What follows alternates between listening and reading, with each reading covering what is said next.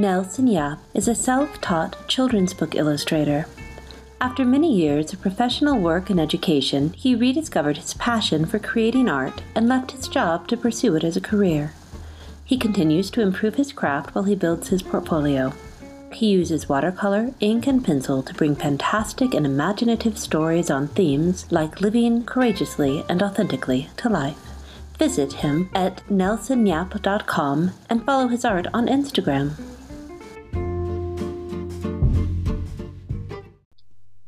Nelson, what made you want to live a more creative life? Well, it was always something I wanted to do. When I was younger, I always wanted to do something creative. And for the longest time, I kind of ignored that part of me, partly because of school and growing up and trying to find a profession and make money, I suppose. And then in my adulthood, I kind of rediscovered that I loved drawing and I loved creating things. And it was when I signed up to a few adult classes that I really got back into it and found that other adults were enjoying it as well. And a lot of things I was listening to at the time on podcasts and on YouTube, for example, they were about artists that were really making it in today's day and age. And it got me thinking, maybe I can do this as well. And that kind of gave me that step of faith that I needed to stop what I was doing, which was full-time work at the time, and to just take the plunge to do something creative, to be an artist. And that was the big change for me. Do you plan your projects in detail or go with the flow? And why did you make that your process? I tend to plan my projects. And the reason for that is with the software development background that I come from, a lot of the processes that were used, and I think are still in use now, they're very much planned out. So there'll be like a list of tasks that need doing, and I'll just work through them. And that's kind of the process that I'm used to. And it really works for me because I like to see that I'm ticking off tasks, and it makes me feel like I'm making progress with my work. As for coming up with projects, that's a more creative flow because I don't tend to aim towards a particular project, but I kind of feel attracted to a particular project. And that's kind of how I decide whether I want to invest the time into a particular project. And of course, there's all the business side of things which come in later. But yeah, when I discover projects, that's more of an organic kind of process. And once I'm decided on a project, I'll commit to it. And then that's when the task list comes in. And that's pretty planned out. I am deeply addicted to the ticking off of tasks as I go down my day. So I feel you there. Yeah, and it's called the Kanban process or Kanban process. I think it's used quite a lot in today's kind of office environments. And if you visualize it, it's just kind of a grid with 3 columns: to do, doing, and done. And if you can visualize moving these tasks around the columns from what you're doing, it's really quite satisfying to see all of the tasks flowing from one side of the board to another. Of course, this can be anything. It can be just a checklist, which is kind of the same thing, but seeing the tasks being crossed off it's satisfying. And, oftentimes as a creative, I tend to find I don't know where I am in the entire kind of big picture of things. And to see that there's a list being done, that's one metric, I guess, that I can measure against. Do you currently have another job? And what are the pluses and minuses about that either way? I currently do not have a job, and that was a planned thing. I kind of did a lot of saving while I was working, and I kind of tend to view those years of saving as kind of my hard slog that I had to go through. So I'm just living off my savings at the moment and doing small commissions on the side as they come through. I can imagine if I did have a job, I would be very appreciative of it. And I can see why that would be a great thing. If I could visualize myself having a job, it would be really, I guess, comforting to have a steady stream of income. And that's one thing that is kind of a worrying point sometimes as a creative, because I don't have a steady stream of income, and to have that would be very comforting. I'm not at the stage yet where I decide that I need to get a job, but certainly the steady income, that's one thing that would alleviate some of the stress when it comes to finances. On the other hand, I have so much time. I have a lot of time that I can dedicate to my craft. And one of the things that I also try to improve on is how I use that time, because it's so easy to get distracted in this day and age. And, coming from a background where all of the tasks are laid out before you, you get into the office and work's just ready to be done. That's not quite the way it is being a creative, well, certainly in what I'm doing. And so that's a big adjustment. And that's something that I have to learn to do, is kind of work for myself, in the sense that my creative wants to do what the creative wants to do, but I also have to find that work and to give the creative the direction to do something that sustains my life. What is something no one else knows about you that you wish other people knew and appreciated? I would say that it's really difficult to post on social media. And this sounds so kind of ironic, because a lot of the advice out there is to post everything on social media, post as much as you can on social media to be seen and to interact and to get your work known.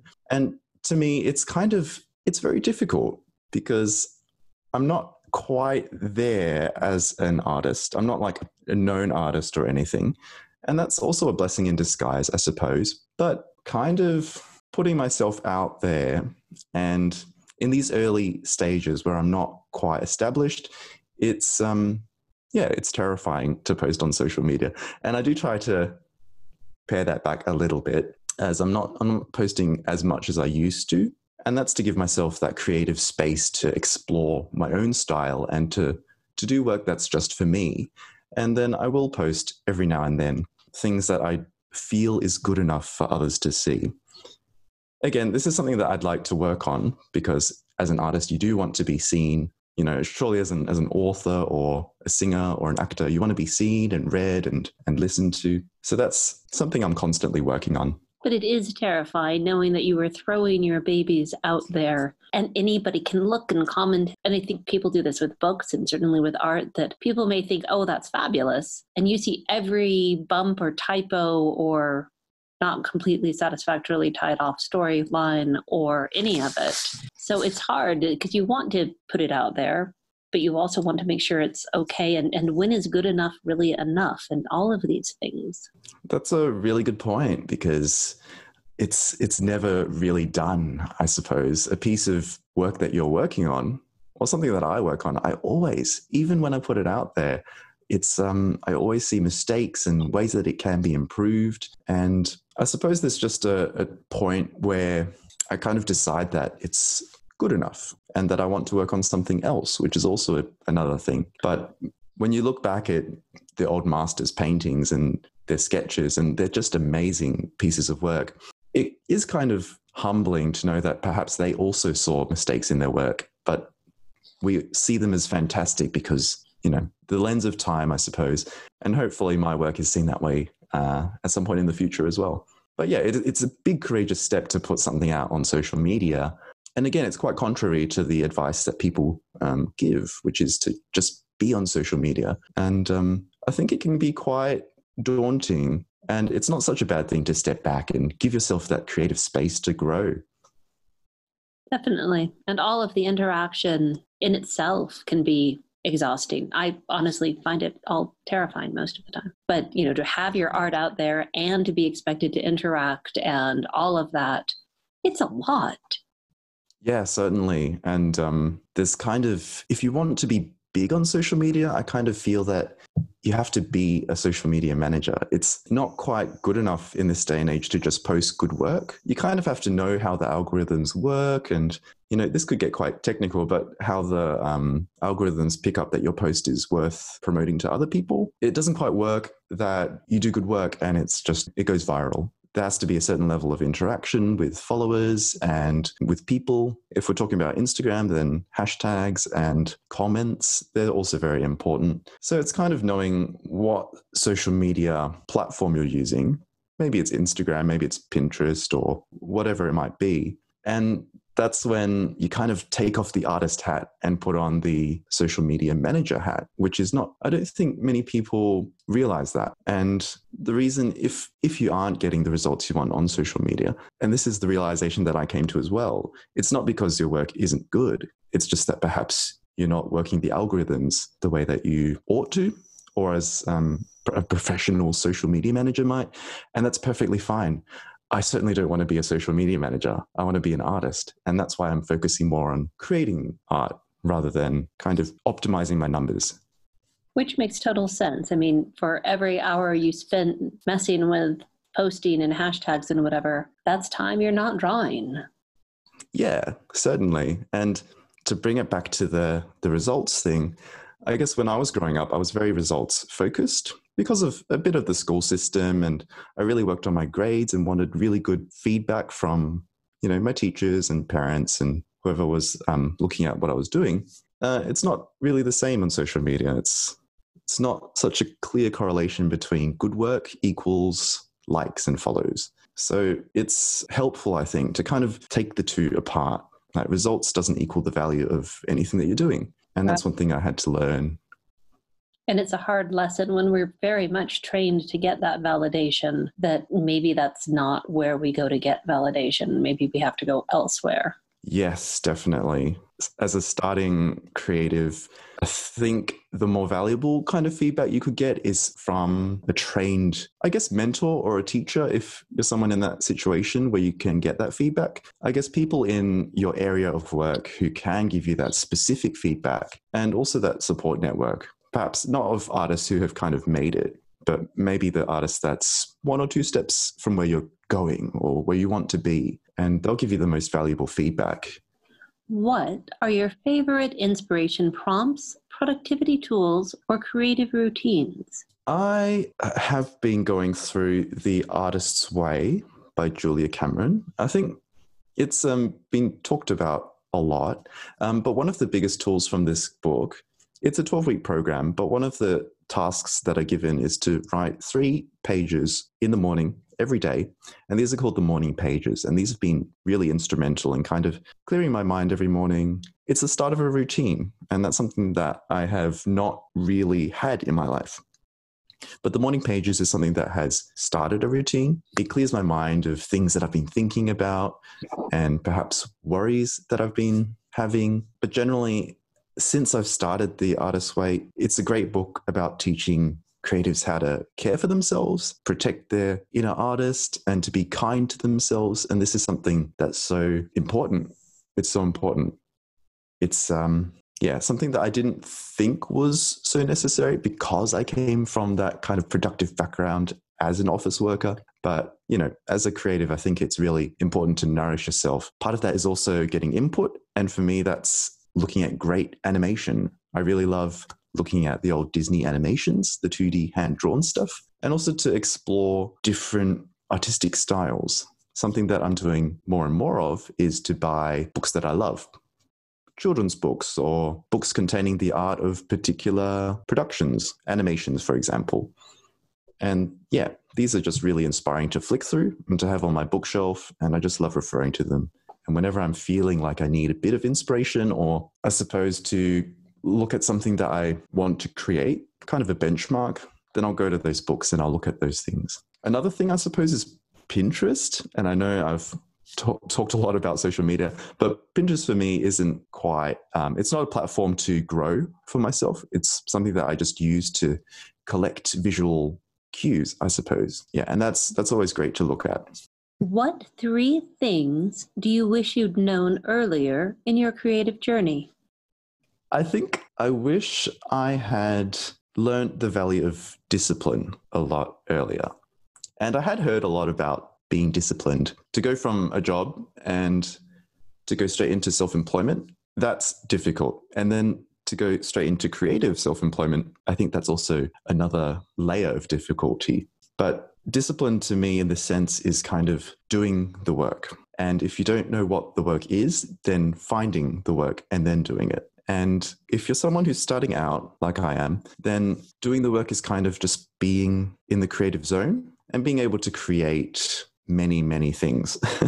It's not about doing one thing per day. It's about working to your kind of potential and doing as much as you can. And certainly for me, I realized that I'm not quite at the level of someone who's come from an art school, someone who has the discipline of doing work every day, maybe 8 hours a day. It's kind of a career change for me. And that's one of the things that I've had to learn is to be disciplined in creating or doing something creative for a long stretch of time.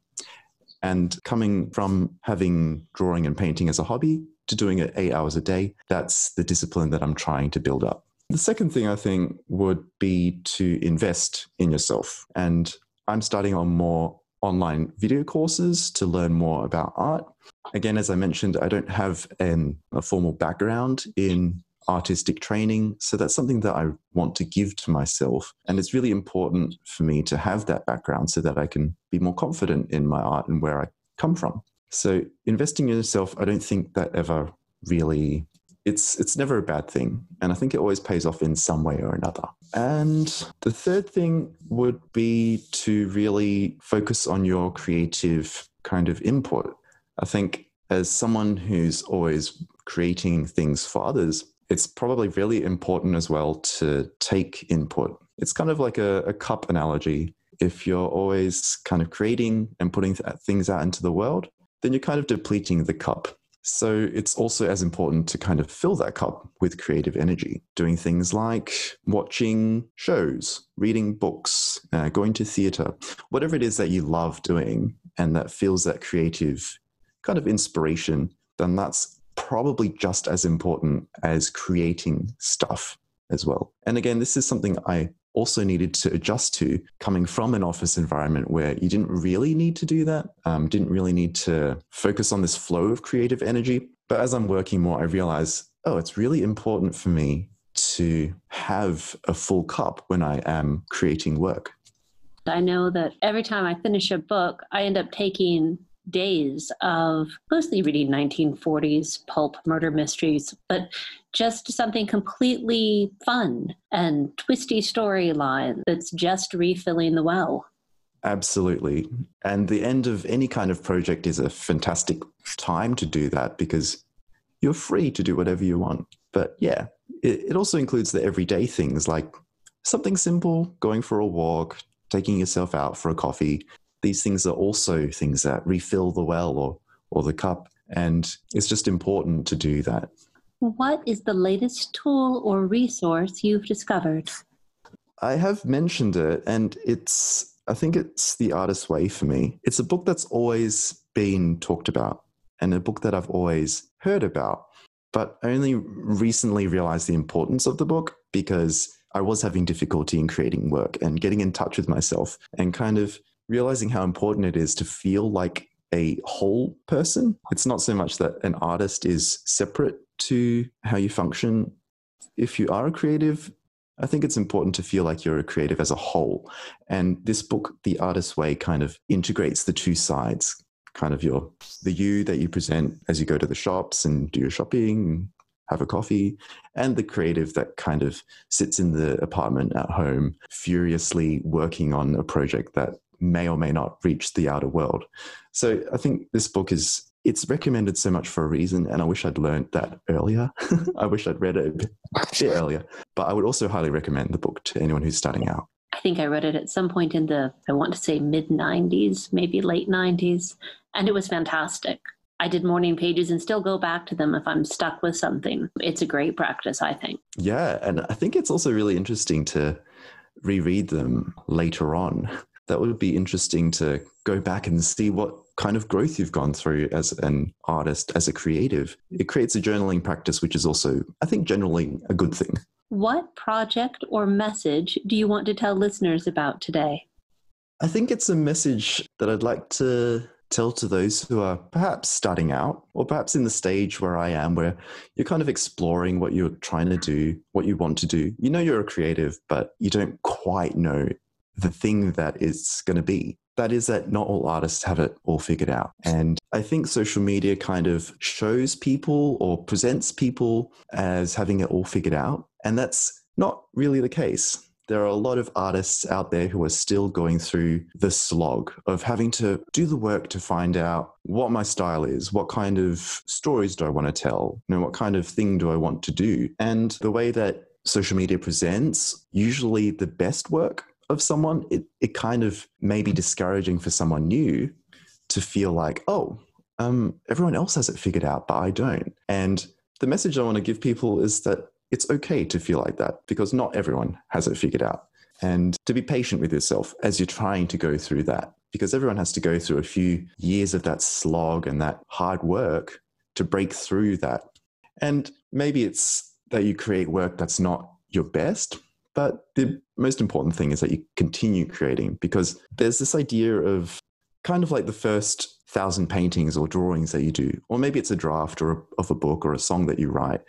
The first 1,000 of those are going to be absolute garbage, or not absolute garbage, but maybe they're not your proudest work. And then only the precious stuff starts coming out after that. It's going to take a while to get through all of that. And there are others out there just like you. Perhaps they're not being talked about and people aren't talking about it as much, but I think it's important to hear that you're not alone. And there are others out there who are going through the same thing, and it's okay to talk about it. I think that is so completely valid for so many of us as we're in all stages of the creative journey. Nelson, thank you so much for coming on tonight. Thank you so much for having me. It's been a pleasure.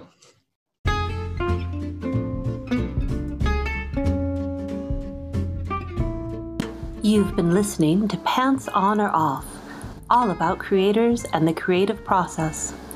If you'd like to suggest a guest for a future show, please drop by ellenwynbooks.com/guests. Now, go out there and make something fantastic.